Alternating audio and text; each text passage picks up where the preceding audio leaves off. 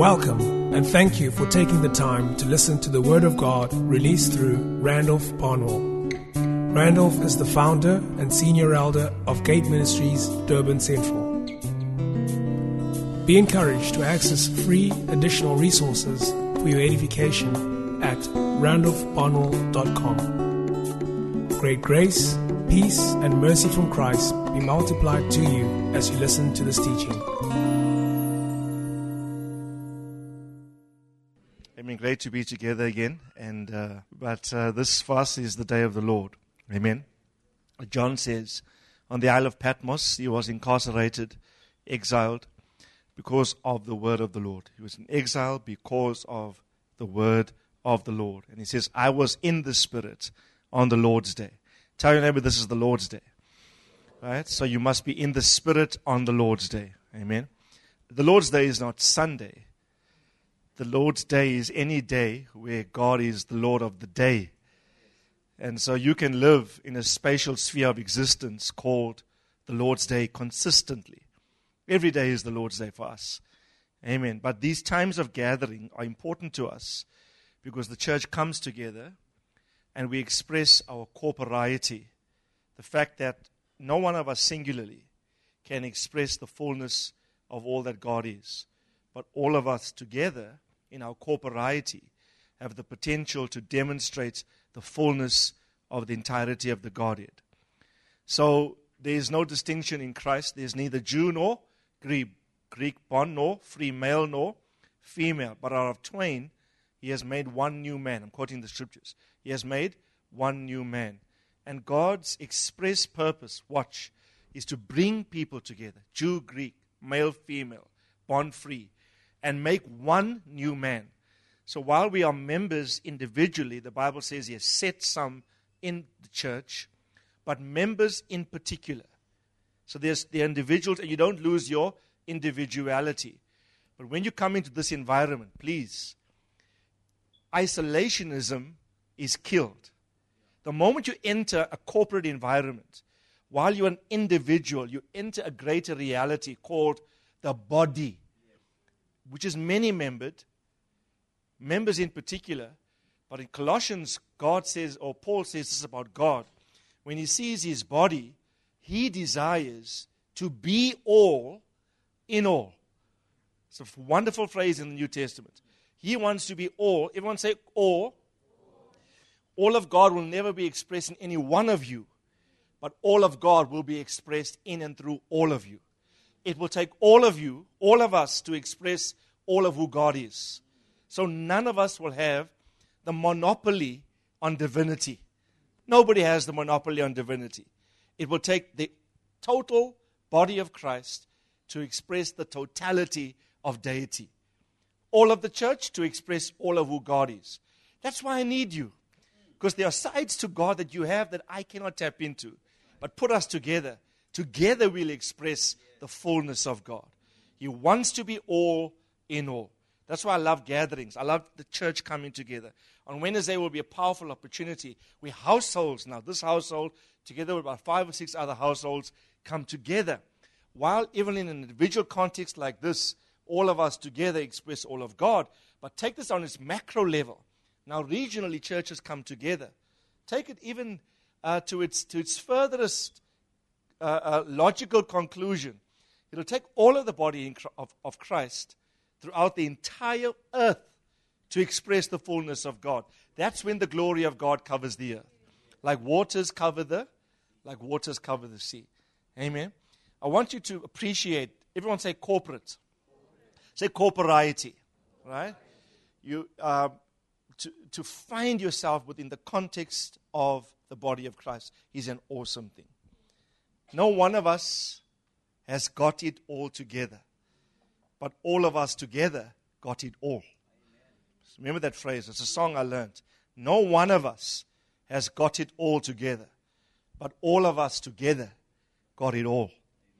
Who wants all? It will take all of us to access all of God. It says he wants to be all in all. So the all of God will only be accessed by the all of the body of Christ. Right? So that's why I love the church. That's why things like relationships, everyone say relationships. to see my brother as he is in Christ and not to harbor thoughts of division or unforgiveness. And those issues for me are paramount. Because we get that connectivity right, that oneness, then God shows up in the midst of his body. Hallelujah. Amen. Well, that was just on the spur of the moment. I just felt while we were singing, the Lord dropping these thoughts into my heart. I want to continue now, and I know we have a luncheon plan afterwards, so I'll just speak for an hour or so. I want to continue speaking on the subject of the grace of God. On Wednesday evening, we spoke for almost an hour and a half on the link between grace and glory. Okay? The link between grace and glory. And let me just briefly summarize. The goal of grace is glory. What's glory? Glory is the substantive nature of God demonstrating all of his essential attributes. It's put on display for men to see and for them to get an opinion about God. So glory is always attributable. The Greek word doxa, the Hebrew term kabod, both denote heaviness or weightiness. So if you say God has got glory, you are saying he's heavy. What is he heavy with?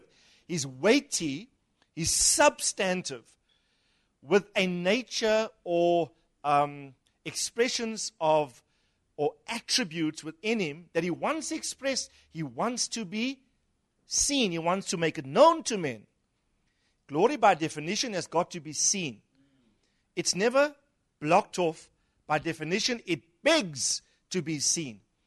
So we read John 1:14 to 16. Well, John 1:1 says, in the beginning was the Word. Word was with God. Word was God. Word became flesh and dwelt amongst us. And what did we behold? Notice the terms. We beheld his glory. Glory has to be seen. So glory is meant to be put on display. But it says we beheld his glory full of what? Full of grace and truth. So if you claim glory, what's embedded within glory? Come on, talk to me. Grace and truth. Grace and truth are core components of anything glorious. If God's glory is his characteristics, his nature, his awesome power, put on display for all of creation to behold and for the creation to formulate an opinion in the mind about God, if that is true, glory by definition has got to be pregnant with grace. And then he said to you that who has the potential to display the glory of God? A son. Everyone say son. Glory is only displayed in sonship. Please hear me. A son is the only possibility for the display of glory. Take sonship away, there's no capacity to demonstrate and to reflect who God is. So we read a verse in Proverbs which says, the glory of a son is his father. A son has got no glory unique to him. A son always reflects the glory of another. So Jesus, as a son, would come on the earth, and whose glory would he showcase for men to see? Come on. He is his father. So the glory of a son is his father. Then we went to Hebrews 1 verse 3, which says this, that he, Jesus, watch, is the brightness or the radiance of his Father's glory and the exact representation of his nature. This is a critical verse for you to understand. I want to quote it again. Hebrews 1:3. Jesus, the Son, is the radiance or the brightness showing forth of his Father's glory. And it says, he's the, not just the representation, he's the exact representation of his Father's nature. Everyone say nature. Right?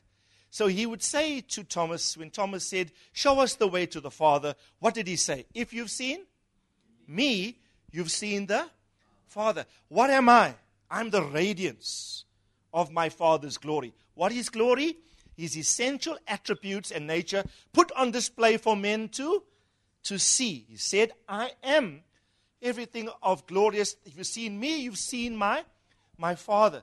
Now what does John 1 tell us? If Jesus says, And the scripture says he's the fullness of the Father's glory. John says, of his fullness, what have we received? Come on.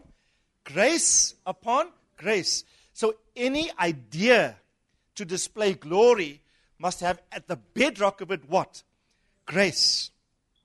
Hebrews 1:3. I'll quote it again. It's such a powerful verse. I just like it. Listen carefully. He, Jesus, is the radiance of his Father's glory and the exact representation of his nature. Everyone say nature. Nature, the Greek word there, come on, who remembers it, is hypostasis. Hupo, anything hupo in the Greek means under. It's like the English prefix sub, subterranean, submerge, submarine. Hupo means something under. Stasis is essential nature. Right? So, it's anything underlying, right, that underlies or undergirds, supports, holds up whatever is visibly apparent outwardly. So, if you look to Jesus, he's got something in him called hypostasis, nature. It's underlined, and what that nature gives off is something apparent. What does the word apparent mean? Can be something apparent. We get the word appear from apparent. So if anything is apparent, means it's not hidden. It's actually quite apparent. Not so? So, what is apparent? Glory. What is the substructure that supports glory? Grace. The grace of God in you is designed to be the essential nature akin to everything God is, which when it's in you is the very basis upon which you have a right to represent him accurately by showing forth his glory in the earth. Tell your neighbor, represent. And it's not just represent, it's represent. It's present him again. It's not just accurately. You and I have the opportunity. He came once as a man. Listen, he came once as a man, not so? 33 years, he lived on the earth. He said to men, if you've seen me, you've seen my Father. But there's coming, I'm paraphrasing, there's coming a whole bunch of us after I die. I will raise up many sons in the same order as I was. The Bible says in Hebrews, it behoved Christ to bring many sons unto glory. My sons will populate the earth. I'm just paraphrasing Jesus' mind here. He's saying, my sons will populate the entire earth. My grace, of which they will receive from my person, I will empty myself consistently in them. Fill them with grace, my essential nature, my hypostasis. The composition of everything spirit will be their portion. And in their time, in their world, as I was the exact reflection of my Father's glory, so too will they be. But there will be so many of them, they will not just accurately represent my Father in nature, they will represent him again. Tell your neighbor, you are a presentation. Tell them like this, you are the representation. So I know we use the word represent as in the sender must represent the one that sent you. I know in that context, but also think of it like this, that you have the opportunity now to represent him or to present him another time. Okay, another time. All by the power of the grace of God. Right. Okay, I think enough rehearsing. I want to get to today's message. But we discussed those issues on Wednesday. Okay. Now, what I want to focus upon just for today are the primary effects of grace. Because grace is variegated, it's multifaceted. The Bible talks about the many-sided grace of God. The effects, therefore, will be multiple, depending on the side of grace that you are accessing. Right? But we want to just cut it down to its bare essentials. But before we proceed, I just want to encourage you to grow in grace and to continue in the grace into which you were introduced. I said to you, can you put this whole slide up, Luke, in the first two sessions that everything in reference to your salvation in God is by grace. You were called by grace, not so? Paul says, God who called me by his grace. You were saved by grace. You believed by grace, Scripture says in Acts 18. You repented by grace. The fact that you repented was simply the kindness of God. Romans 2:4 says, leads men to repent. You experienced the forgiveness of your sins by the act of God's grace imparted to you. You were redeemed, bought back with a price, put back into a former estate as God's son, an estate from which you fell. You were redeemed, called back. You were justified by grace, standing before God as cleared from all sin and culpability or guilt, no condemnation. You stood in God's court of law, and he says, you are justified, no more sin, you are my son. The ongoing process of you being cleaned up as now you are saved. Yeah, you are saved. Now you start your walk in Christ, and you will be progressively cleaned up. Tell your neighbor, cleaned up. That's a powerful session. We'll get to it later. I'll show you how grace is meant to sanctify us. The whole process of sanctification is by grace. And then on Wednesday, we spoke about this aspect. Our glorification is by grace alone. Everything, the entire economy of God's dealings with men is by the grace of God. Amen? You entered. I want to encourage you now to start or to continue in it. Amen? So, tell your neighbor, continue. Now, grace can be seen. It's actually, when I say grace can be seen, it's actually glory that is obvious, but grace is the substruct of glory. Right? Now, because of the persecution of Christians in the early church, the body of Christ was spread geographically over a large number of territories in an attempt to escape persecution. Some believers ran down to a city called Antioch. There they preached Christ, and the Bible says many believed, to such great effect that a major, formidable church was established in the city of Antioch. The original 12 that walked with Christ at this point did not leave Jerusalem. So the original 12 that walked with Christ for 3.5 years, while excluding Matthias, who took Judas's place, they remained at what was the epicenter, Jerusalem. Something was happening down south, I think, in Antioch. Persecution spread the Christians.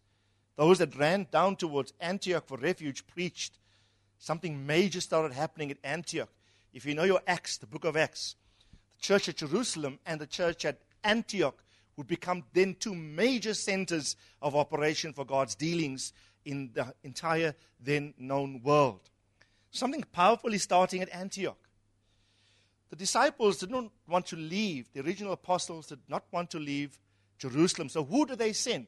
They sent Barnabas down as an emissary, as an envoy, as an ambassador, to represent them, to see and check these reports that are coming to them at Jerusalem. When he arrived there, Acts 11:23, when he arrived, Barnabas, he witnessed what? He witnessed the grace of God, and he rejoiced, and he began to encourage them with all resolute heart to remain true to the Lord. What does Barnabas' name mean? Son of encouragement. What is he doing? Fulfilling the meaning of his destiny. He comes as an Barnabas. You know, every church needs a Barnabas. Every church needs those that in the group, but they're like infectious in their encouragement. Tell your neighbor, be a Barnabas. Right? Be a Barnabas. But you see, Barnabas came and he saw, I love the phrasing of this, he witnessed the grace of God. He saw grace at work in its capacity to transform lives. I want to encourage you, grace must animate. Grace must enliven. Grace must alter. Grace must change. Grace must transform. When it says he saw grace, what did he really see? He saw lives transformed. I want to submit to all of us. You know, when I think about this, yes, this is in reference to salvation. He saw people who were once heathens now starting to serve Jesus, accept Him as Lord and Savior, their lives transformed. But the principle of this is grace changes you. Grace changes your state. Not only rescuing you from the domain of darkness and making you God's son. Yes, once in the kingdom and you're growing in your sonship, the power of grace is always in its capacity to visibly transform and alter drastically your lifestyle. Tell your neighbor, grace changes you. Listen to me with your spirit, not with your mind of your soul now. I confer upon you the grace that is able to transform your lifestyle radically before God. I declare over you this morning, if you are struggling with certain things, certain dispositions, certain proclivities, certain inclinations, certain habitual sins, if you access grace, you'll be amazed at how the thing can change you. People that knew you in one era of your life will come now and say, we have seen grace. How will they see it? They will see it by the drastic transformation of your being. Do not behold what you presently see of yourself in your life and take that as the status quo. I submit to you today, brethren, grace is present to transform you. Also, don't resign yourself to a state or a perception of another, of somebody else, as the final and be-all of all that that person will ever amount to. Because God does not need your permission to change another. If you are stuck with the person's view historically and you're judging them in terms of their historical failure, God will never consult with you first to get your permission to change that person. He will change the person if that person's compliant with His word. He doesn't knock at your door and says, look, are you fine if I start to change Lyndon? He will just change. So in Lyndon's change, Luke must adjust his perception to accommodate the work of grace performed in his life. Otherwise, you will be stuck in how you see people. And I want to stand on this promise today. This is going to be a very prophetic session this morning. Receive the word. Tell your neighbor, receive the word. I submit to you, grace is about to alter your behavior. So drastically, some of you will be amazed at the transformation in yourself and in others. You would say, but 1 week you were like this. Wow, what happened now? And your response would be nothing more, nothing less than grace. Right? Grace, the power of grace to transform. Ask your neighbor, do you witness the grace on me? Tell them, do you see the grace? I like this. This word see or witness. He saw something. You know, when people come to our lives to behold us, to inspect us, what they must not behold is natural standards by which men impress others. What they must see is, you know, the conclusion that men have of you. Is that, woo, they drive nice cars. Woo, what a house. All those things are temporal and of no consequence to the value that you represent. I want to encourage you. Your greatest legacy is going to be, they came and saw grace at work. Tell your neighbor, our house is a house of grace. If you're married, tell your partner, our marriage is a marriage of grace. Hallelujah. If you have a business, it must be a business of grace. Carry on. Now, he saw this, and I think they spent, can't remember now the time span, but Paul would later go and fetch Barnabas. I think for 1.5 years, more or less, they stayed at Antioch, consistently establishing the believers, right? Then it says later in Acts 13:43, now, when the meeting of the synagogue broke up, many of the Jews and of the God-fearing proselytes followed Paul and Barnabas, who, speaking to them, were urging them to do what? To continue where? In the grace of God. Grace is an estate or an economy that you enter into. Once you've entered it, don't leave it. Abide in it. The word continue literally means, the Greek is epimeno. It means to remain in addition, to abide into, to continue in any state or course, to be constant and to persevere in. To be constant and to persevere in. So Paul and Barnabas would say to the church, continue in the grace. I will discuss at a later session the ease with which one can start in grace but end in the flesh.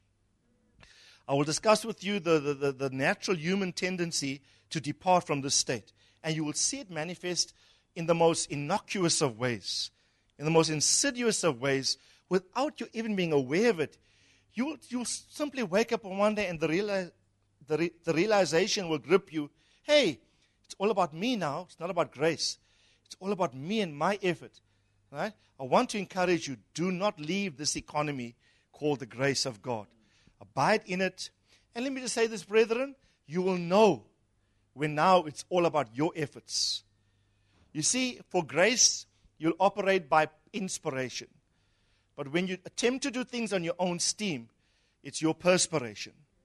You will always have this drudgery, if you would, friction. No oiling and no lubricating oil oiling the machine. Things are moving. Usually that's an indication it's all about me striving to achieve a thing. I've left the ability that God gives by His grace. Now it's all about my efforts. Right? Then you know I need to back up a bit, do some introspection. So tell your neighbor, continue in this grace. Continue in the grace that God gives. Amen.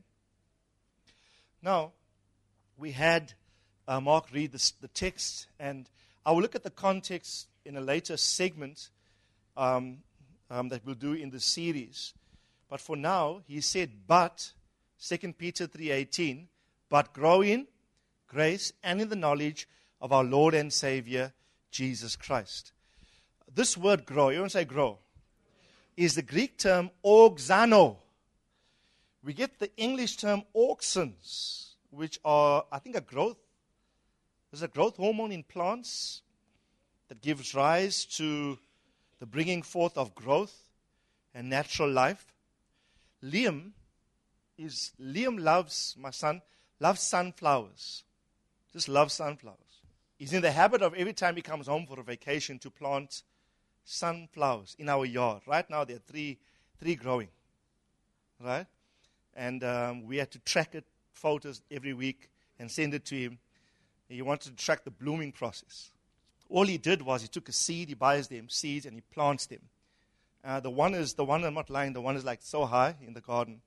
And the others at lesser states of height, because they were all planted in different environments.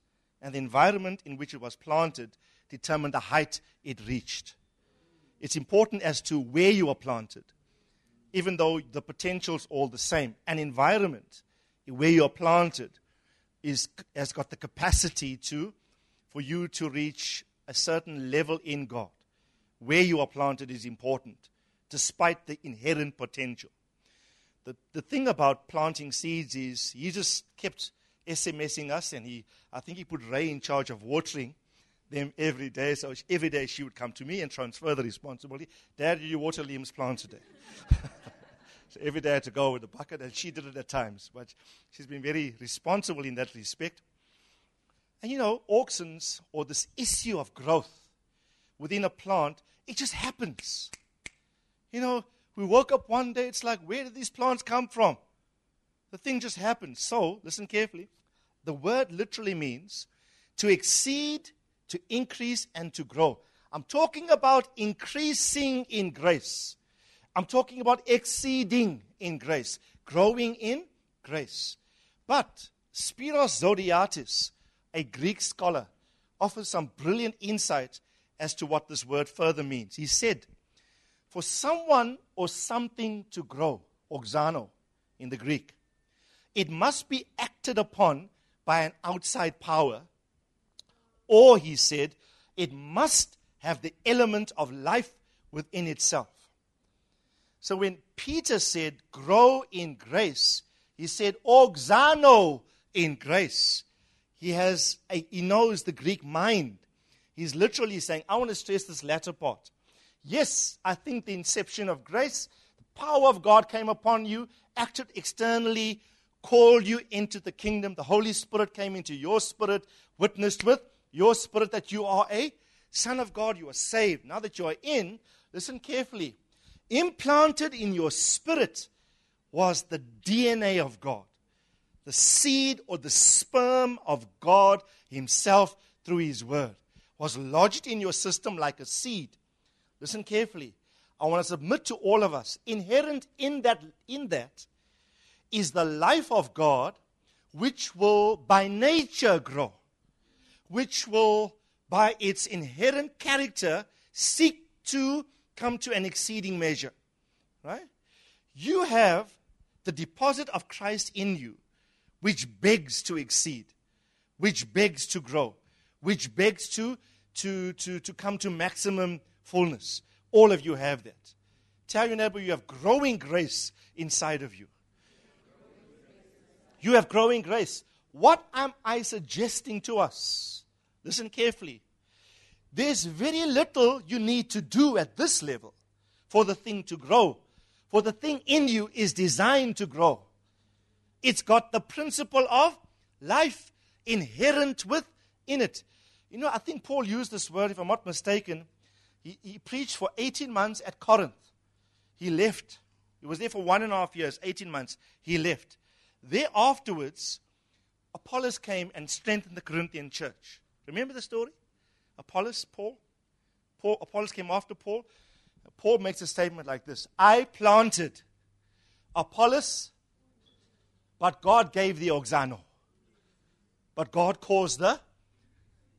What he was saying is there was deposits in the Corinthian context which by the principle of life inherent within itself automatically started to want to grow up. I want to submit, I'm sensing something prophetically here for us this morning. Brethren, please pay attention. This is a very critical point that you must get. The grace of God in you is designed to grow. It's beckoning to burst forth. It's begging to come to fullness. It's a principle of growth or life within itself that is burgeoning, bursting the seams to break forth in each of you. I don't think we started the series by coincidence. I think God wants, you know what Peter says? May grace be yours in the fullest measure. Tell your neighbor there are measures to grace. But there's a principle of life in you where the grace of God is burgeoning, beckoning, bursting forth, crying out to come to maximum fullness, to multiplied grace in you. I submit to you, you're going to know this dimension. I prophesy over you, you will know this dimension in Christ. It will not be theoretical, it's going to be very practical. You're going to start to walk into the power of growth in the grace of God. Right? Now, obviously, you must take care of the deposit you've received. Not so? It's like a seed put in different types of soil. Make certain that, I'll talk later about the whole issue of stewarding grace. When you steward, what is a steward, by the way? A steward takes care of the property or assets belonging to another, but was given to his care to look after and nurture in the absence of the owner. Paul used the term when he says, the stewardship of God's grace was given to me. Tell your neighbor, steward the grace of God in you. So the scriptures speak about receiving grace in vain or frustrating the grace of God. You can do that. We'll talk about that later. But I want to submit to us today. You have to now start to take care of what you have received. Amen? Take care of what you have received. Hallelujah. Now, let's go on. 1 Peter 1 verse 2 says, may grace and peace be yours. I like this. In the fullest measure. Who wants this level? Here's my cry, Lord. I want not just a measure. I want grace in the fullest measure. The Greek term fullest measure, in some of your Bibles, it's translated multiplied. It simply means to make full, hence to multiply and increase. My whole encouragement for you this morning is that you're not meant to stagnate in grace. You're meant to grow in it. Tell your neighbor, oxano. Right? Oxano. Right? Come to the fullest measure. How? You have to come back for the next sessions. There are keys in God's word. 10 at least that I know of. Which if I do that, I know I'm positioning myself for grace fullness. Amen? Hallelujah. Now, Jesus grew in grace. Just that one Luke. It says in Luke 2:40, the child continued to grow and become what? Become strong. So was he growing physically? Yes. And increasing in his mental capacity for wisdom. So there was physical growth and there was mental development. Mind of God in the mind of the child Jesus. Wisdom of God. But it also says, and what? And the grace of God was where? Grace of God was upon him. You know, there's a text in the book of Acts which says of the early apostles, and great grace was upon them all. I like that. And great grace was upon them all. I confer grace upon you. I will teach about the conference of grace. It's a biblical thing where your leader can confer it, can bestow it, can pronounce it. Right? Right now, listen carefully. Open your spirits. I confer the grace of God upon you. I decree that great grace will be your portion. Wherever you go, they're going to notice in your workplace, wow, what is different about Clint in the sphere in which he functions, in the legal domain. They will say, oh, grace. Clearly obvious, God is with him. Clearly, great grace is on him. Not so? Great grace is on him. What is true of Jesus, watch, must be true of us. When we look at Jesus, what are we doing, brethren? Please listen. Jesus was often called by in theological circles the pattern son. Say pattern son. In other words, his life was a pattern for every other son. Look at him. He's like the template. He's the blueprint of God. Copy his life, every other son will reach the results that he did. So whatever he experienced is no different to what every other son will experience. He is God. He is God eternal. Right? Part of the Godhead, full of grace and truth. He did not just come into the earth full of grace. He demonstrated, like every man would have to go through, the processes of increasing in grace until he gets to the place where John looks back and says he was full of grace and truth. How did the Son of God get from just having grace upon him? Let's go to the next one. And then Luke 2:52, just 12 verses later, guys. 12 verses later. What does it say? It says, and Jesus kept what? Kept increasing in wisdom and stature and what? Favor. The word favor is charis, translated grace, and grace with God and what? Right, now there's a whole other session. These are forthcoming attractions. If you enjoy favor and grace with God, guess what? When you engage men, they're going to see it too. Right? Who wants favor? You know, favor will take you where your ability can't. Favor will take you where your natural qualifications can't. Lauren, we confer favor upon you for the workplace. Favor be your portion. Men will see you and they will notice something different about this girl. Something different about this teacher. Right? Favor. They will, favor will cause men to deal with you differently than others. And they say it's favor, right? The world calls it unfair treatment. Why is she getting preference? We just say, grace is on me. Can't help it. If men like me, can't help it. Tell your neighbor, you better like me. Because grace is on me. Right? I'm likable. Come on, confess it. I'm likable. Tell your neighbor, people like me, and they don't even know why. Let me just say this, guys. When grace is present in your life, people will start to deal preferentially with you. It's just something that will happen. But what I want to focus upon, and please watch, this is interesting to me. The Greek word here for grow is oxano. Jesus grew, and in wisdom, was strong, and grace was on him. There was very little he had to do for this to happen. He simply had to be the Son. Right? Do you remember when Mary was pregnant? How did Mary get pregnant? The Spirit came, and the Bible says the Spirit overshadowed her. There was an implantation of divine seed into the womb of Mary. For 9 months, the baby grew. After 9 months, Jesus was born. He would grow, and by 12 years old, he's now about 12 years old here, when we read these incidences, right? Something in him grew as a matter of fact. Effortlessly, it came to the fore.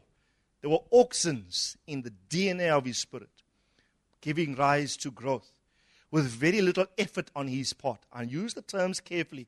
With very little effort on his part. He just had to be in the right environment and things happened with little focus or effort on his part. But there came a time in his life where he kept increasing. Now the word increasing is not the same word Oxano used here for grow. This word increasing is the Greek word prokopto. Everyone say prokopto. I like what it means. It means to strike forward through repeated blows.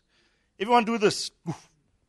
It's like you're hitting it all the time. I'm prokopto. Whenever you think of prokopto, just think, hey, repeated blows. What you're doing, listen, you do some research on prokopto, the idea is cutting a way forward.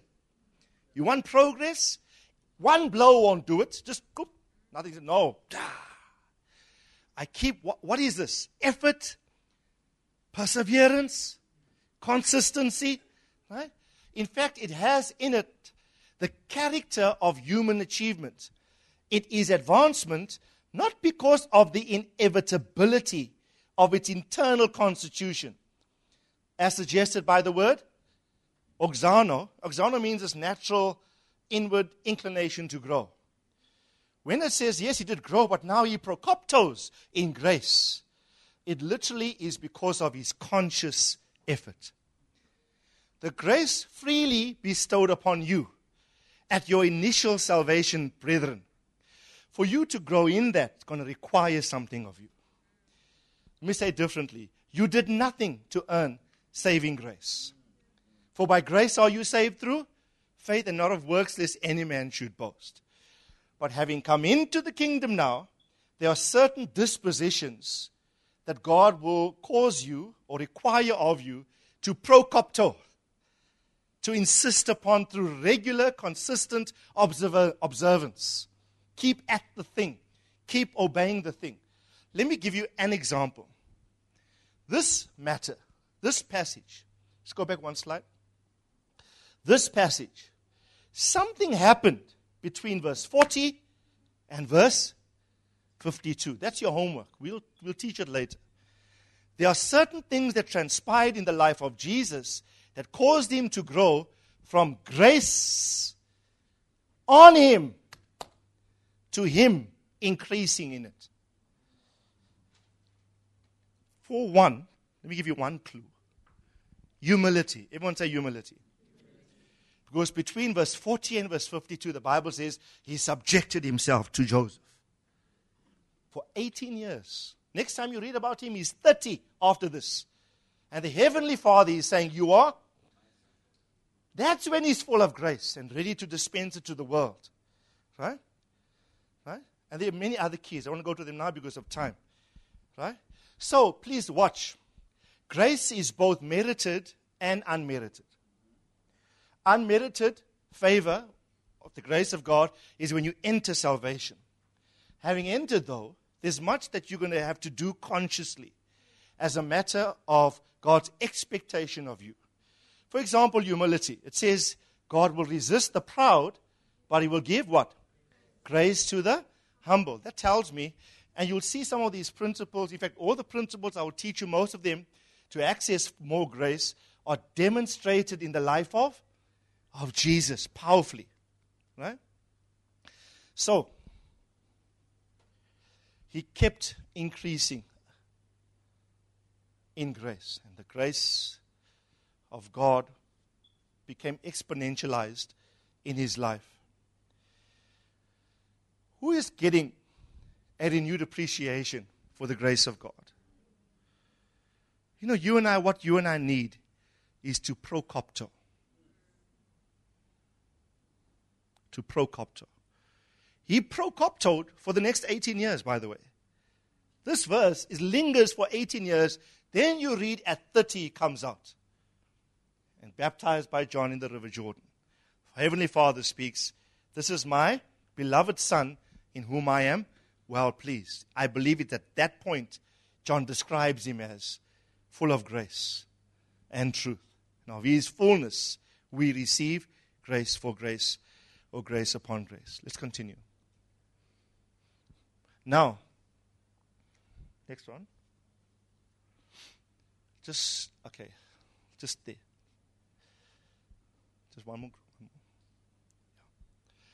I want to talk about the primary effects of grace. The effects are many. What you're going to discover as you grow in grace, having entered the kingdom, and prokoptoing, you are increasing in it. The effects are going to be multiple, but broadly speaking, there will be two main ones. But I want to list it like this. Watch. The primary goal of grace is to manifest God's glory. If you claim to have received grace, what should be obvious? You should put God's glory on display for men to see. Right? So somebody does not know how to forgive somebody that hurt them. What do you do as God's son? You say you're struggling with forgiveness. Come see how I do it. Just watch my life. Here's a situation. See how I do it. When you're showing the other person how well and easily you forgive the greatest offense or the most severest of emotional wounds, what are you doing? You're putting God's character on display for men to see. I want to suggest to you, your obedience to God's principles is the way you demonstrate God's glory. Your demonstration of all He is proof that you carry grace. Grace, or rather the display of glory, is impossible without grace reception. Impossible.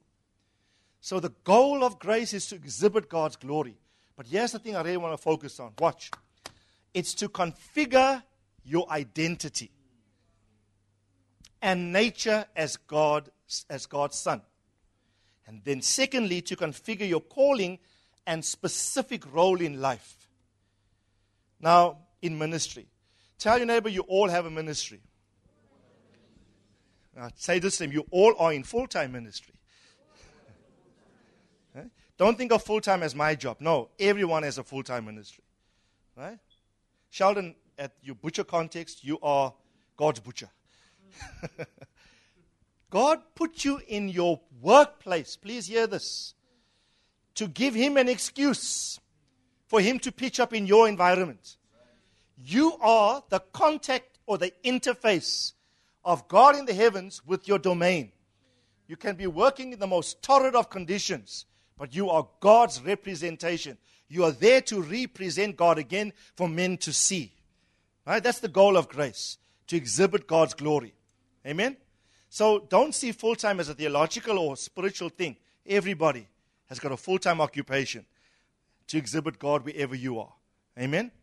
Now, John 17 verse 4 says, Jesus said, I've glorified you on earth by having accomplished the work that you have given me to do.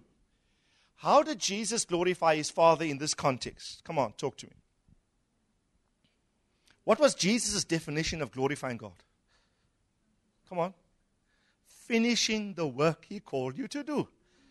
Right? You can stand all you want to, brethren. Lift up your hand and say, I glorify you. God says, yeah, but what about the work I called you to do?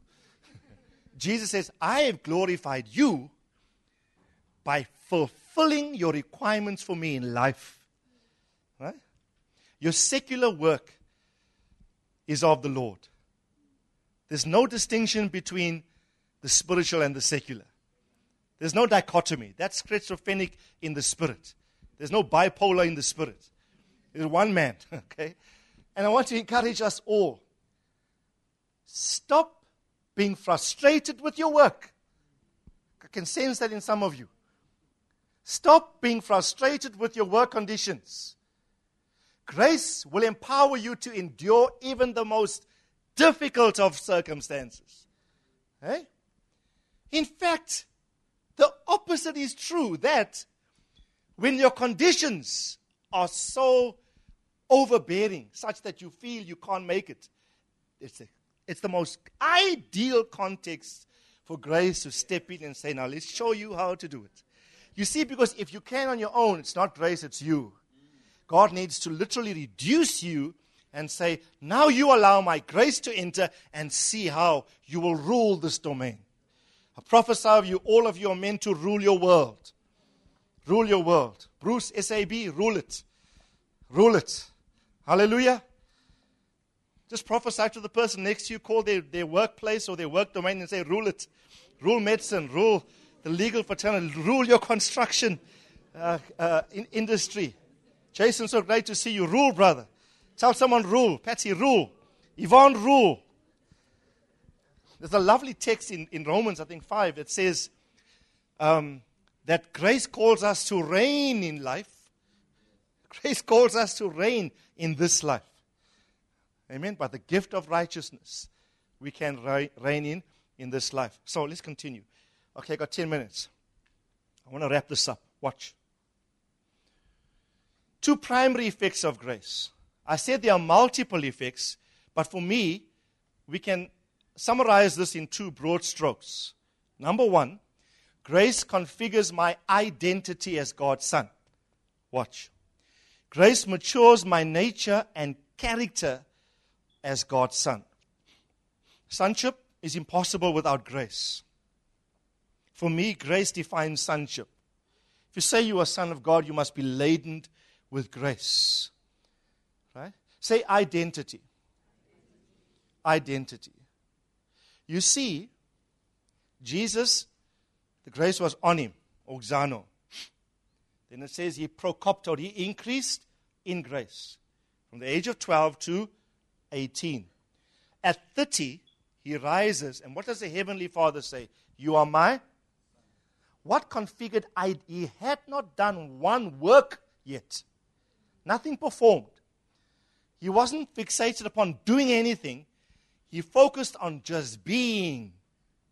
Tell your neighbor, just be.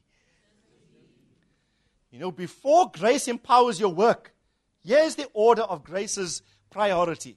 Grace will first focus on shaping you before it attempts to use you.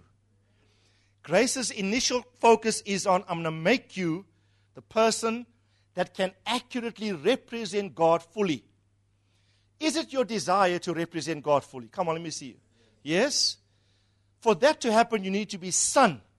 To be son, God says, my grace, the initial focus of my grace over your life will be the development of your sonship identity in me.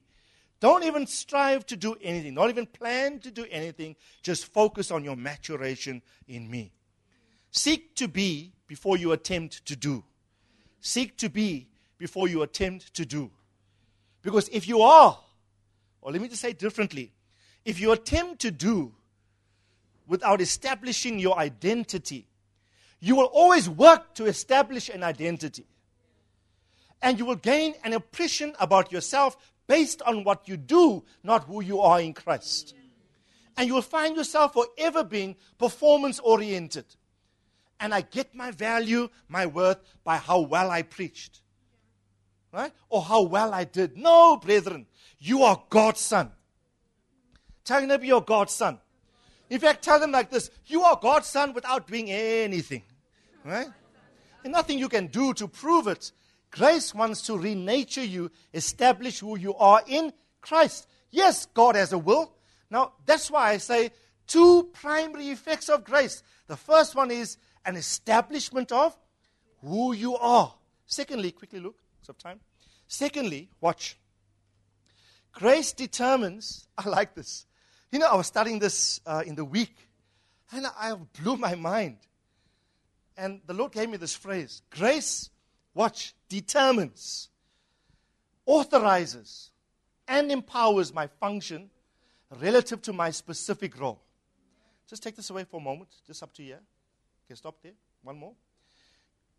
Read it with me. Come on. Grace determines, authorizes, and empowers my function relative to my specific role.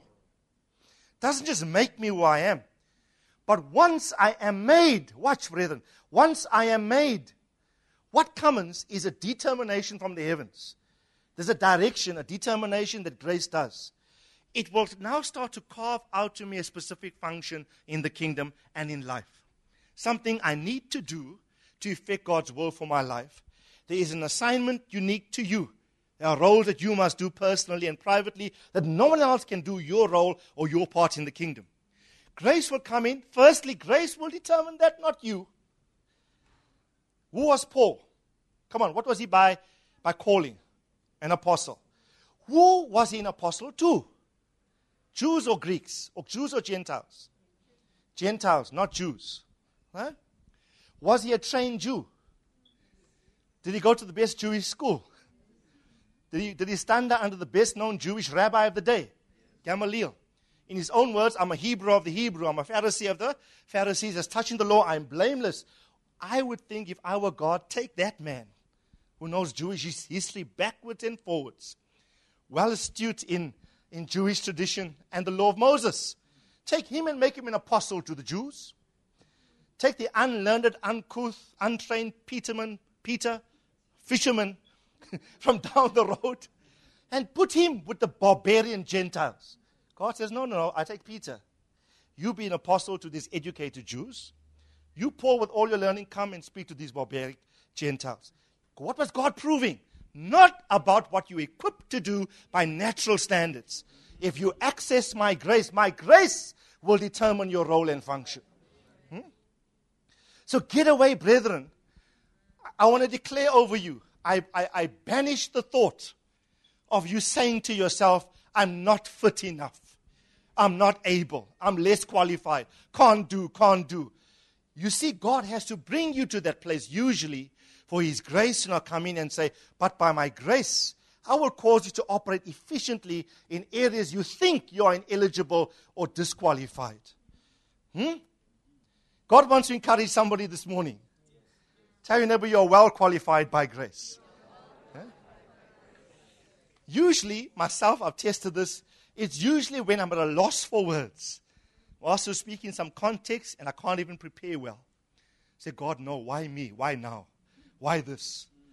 And usually, it's only as you walk up, God says, watch my grace. It's not about get your mind, your training, your preparation out of the way. You access my grace, see how the thing will flow. Two primary effects of grace. Configure your identity as a son. Secondly, it will determine, by the way, let me say this. It authorizes or gives you, authorizes, it not only determines, but it gives you permission, authorization to do. Not so? You can be equipped to do something, but yet not authorized. Grace will authorize you. Grace both shapes your identity and sanctions your purpose. In fact, to put it nicely, grace will shape your person and sanction your purpose. It'll authorize you. And then you can say, but other people will say, but hey, bro, how are you operating like this? We never saw you in this domain before. When we view you, we don't see you like this. Then you say, if they ask you, who authorized this? Say, my sanction came from the presence of God's grace in me. Nothing more, nothing less than the grace. Then, lastly, say never empower. The word empower is to energize. You'll find yourself doing things not by your own human strength, but by the grace of God. Let's go. Grace configures my specific calling in the unique role that God has for me in His kingdom. And secondly, grace determines and directs my efforts in working for God. It authorizes my function. It empowers and energizes my efforts in working for God. Jesus, grace shaped Him. Grace sanctioned Him. Grace sent Him. Grace shaped Him. Grace on Him. He increased in grace, full of grace. Watch at 30, the Father says, "You are my Son." Paraphrasing, full of grace and truth. Now start doing the work. You don't start doing the work until your identity as a son is established in grace. In fact, listen carefully. Was Jesus not so confident every time he worked? What did he say? "I don't work." Not me. I'm doing it, but not me. He says, "My Father works, hitherto I work. The works I do, not mine, they are mine." When you enter this economy, everything you do will be a reflection of the grace of your Heavenly Father. Grace will sanction you, and grace will authorize your sending. Amen.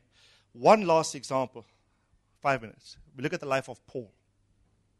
I think, more than anybody in the Scriptures, these truths can be most powerfully demonstrated in the life of Jesus and Paul.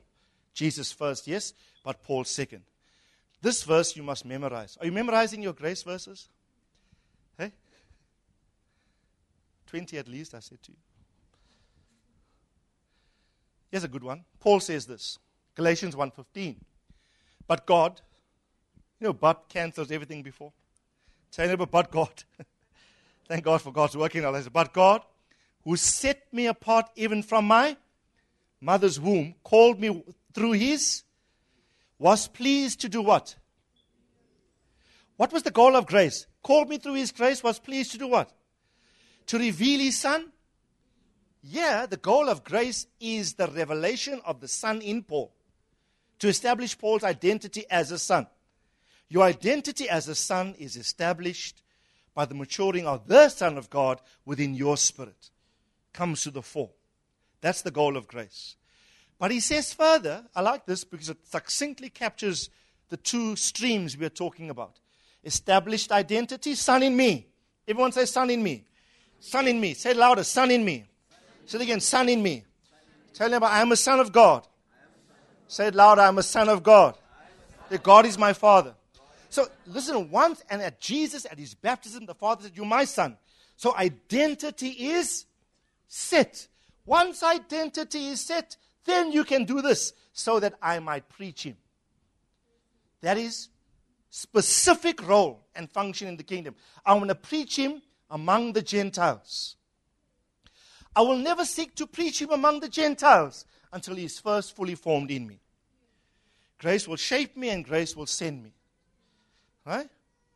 But now another scripture that succinctly captures this is 1 Corinthians 15, verse 9 and 10. This is my absolute grace scripture. You have a favorite scripture for every theme in the Bible, don't you? When you asked me, Randolph, you know grace so well. If you want to cut it down to one single verse on grace you really want to hold on to, it'll probably be this one. Well, there are many powerful grace scriptures. I like this one.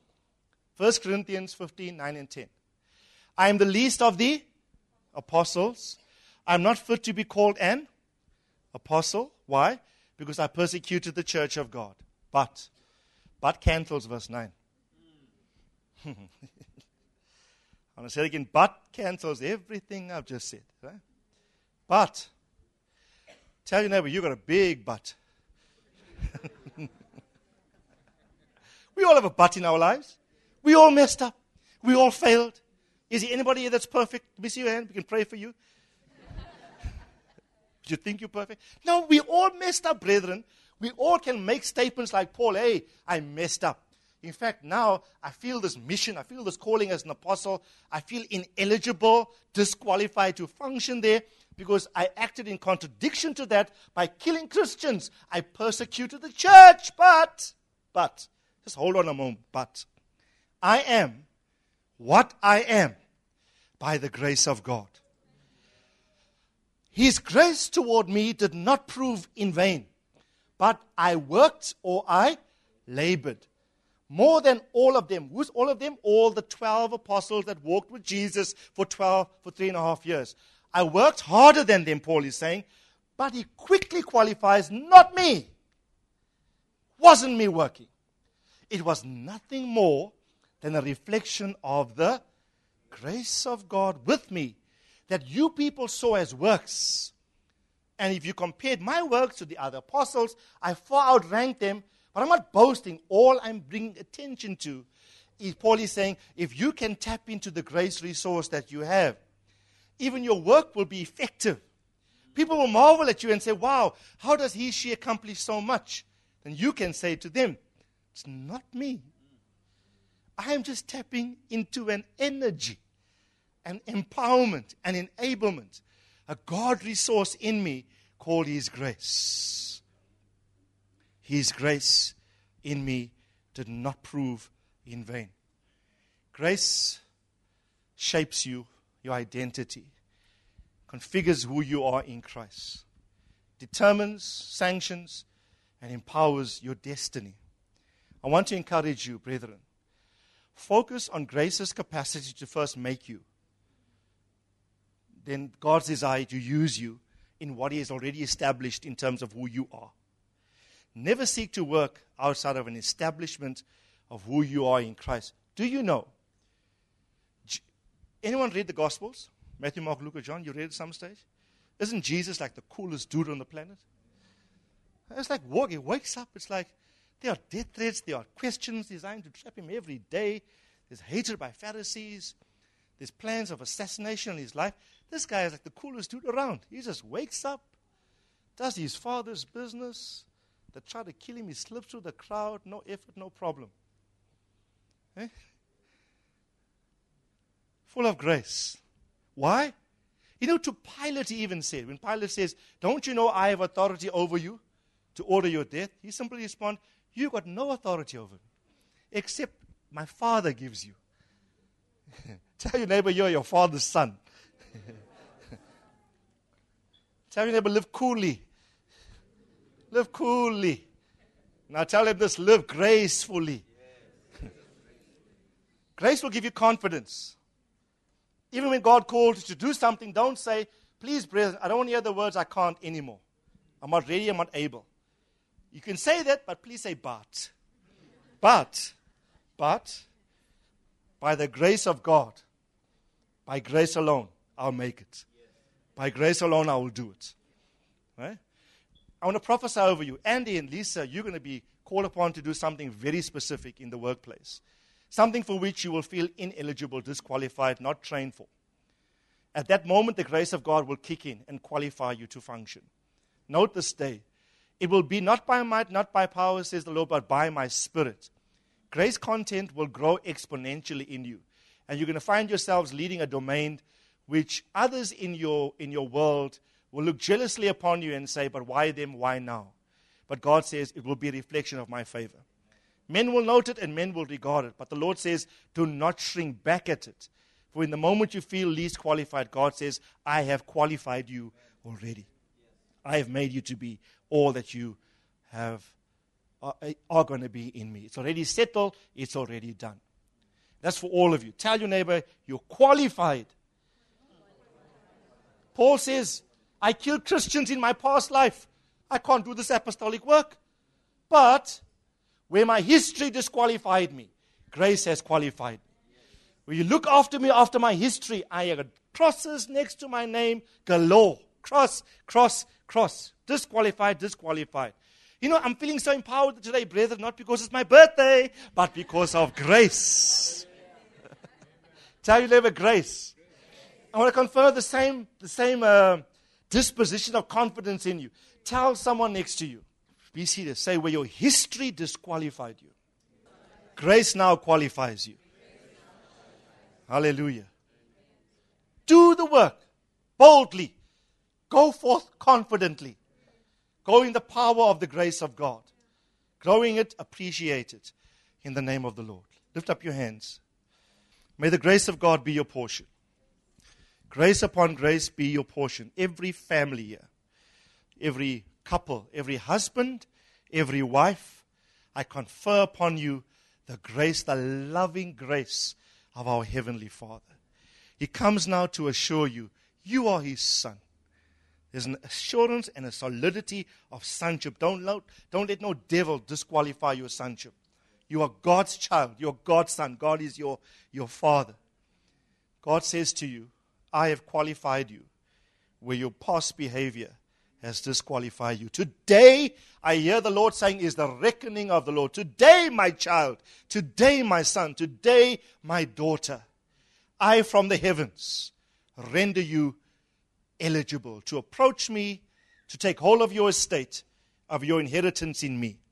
It's your portion, it's your right, it's your preserve. It will not be by might, nor by power, but by my Spirit, declares the Lord. It's an estate you must remain in. Having come in, I want to exhort you like Barnabas and Paul did the church at Antioch. Remain true to the Lord and continue in the grace of God. Cut away forward through your diligence. Cut away forward. Come to the place of perfection and maturation in me. In Jesus' mighty name. Amen.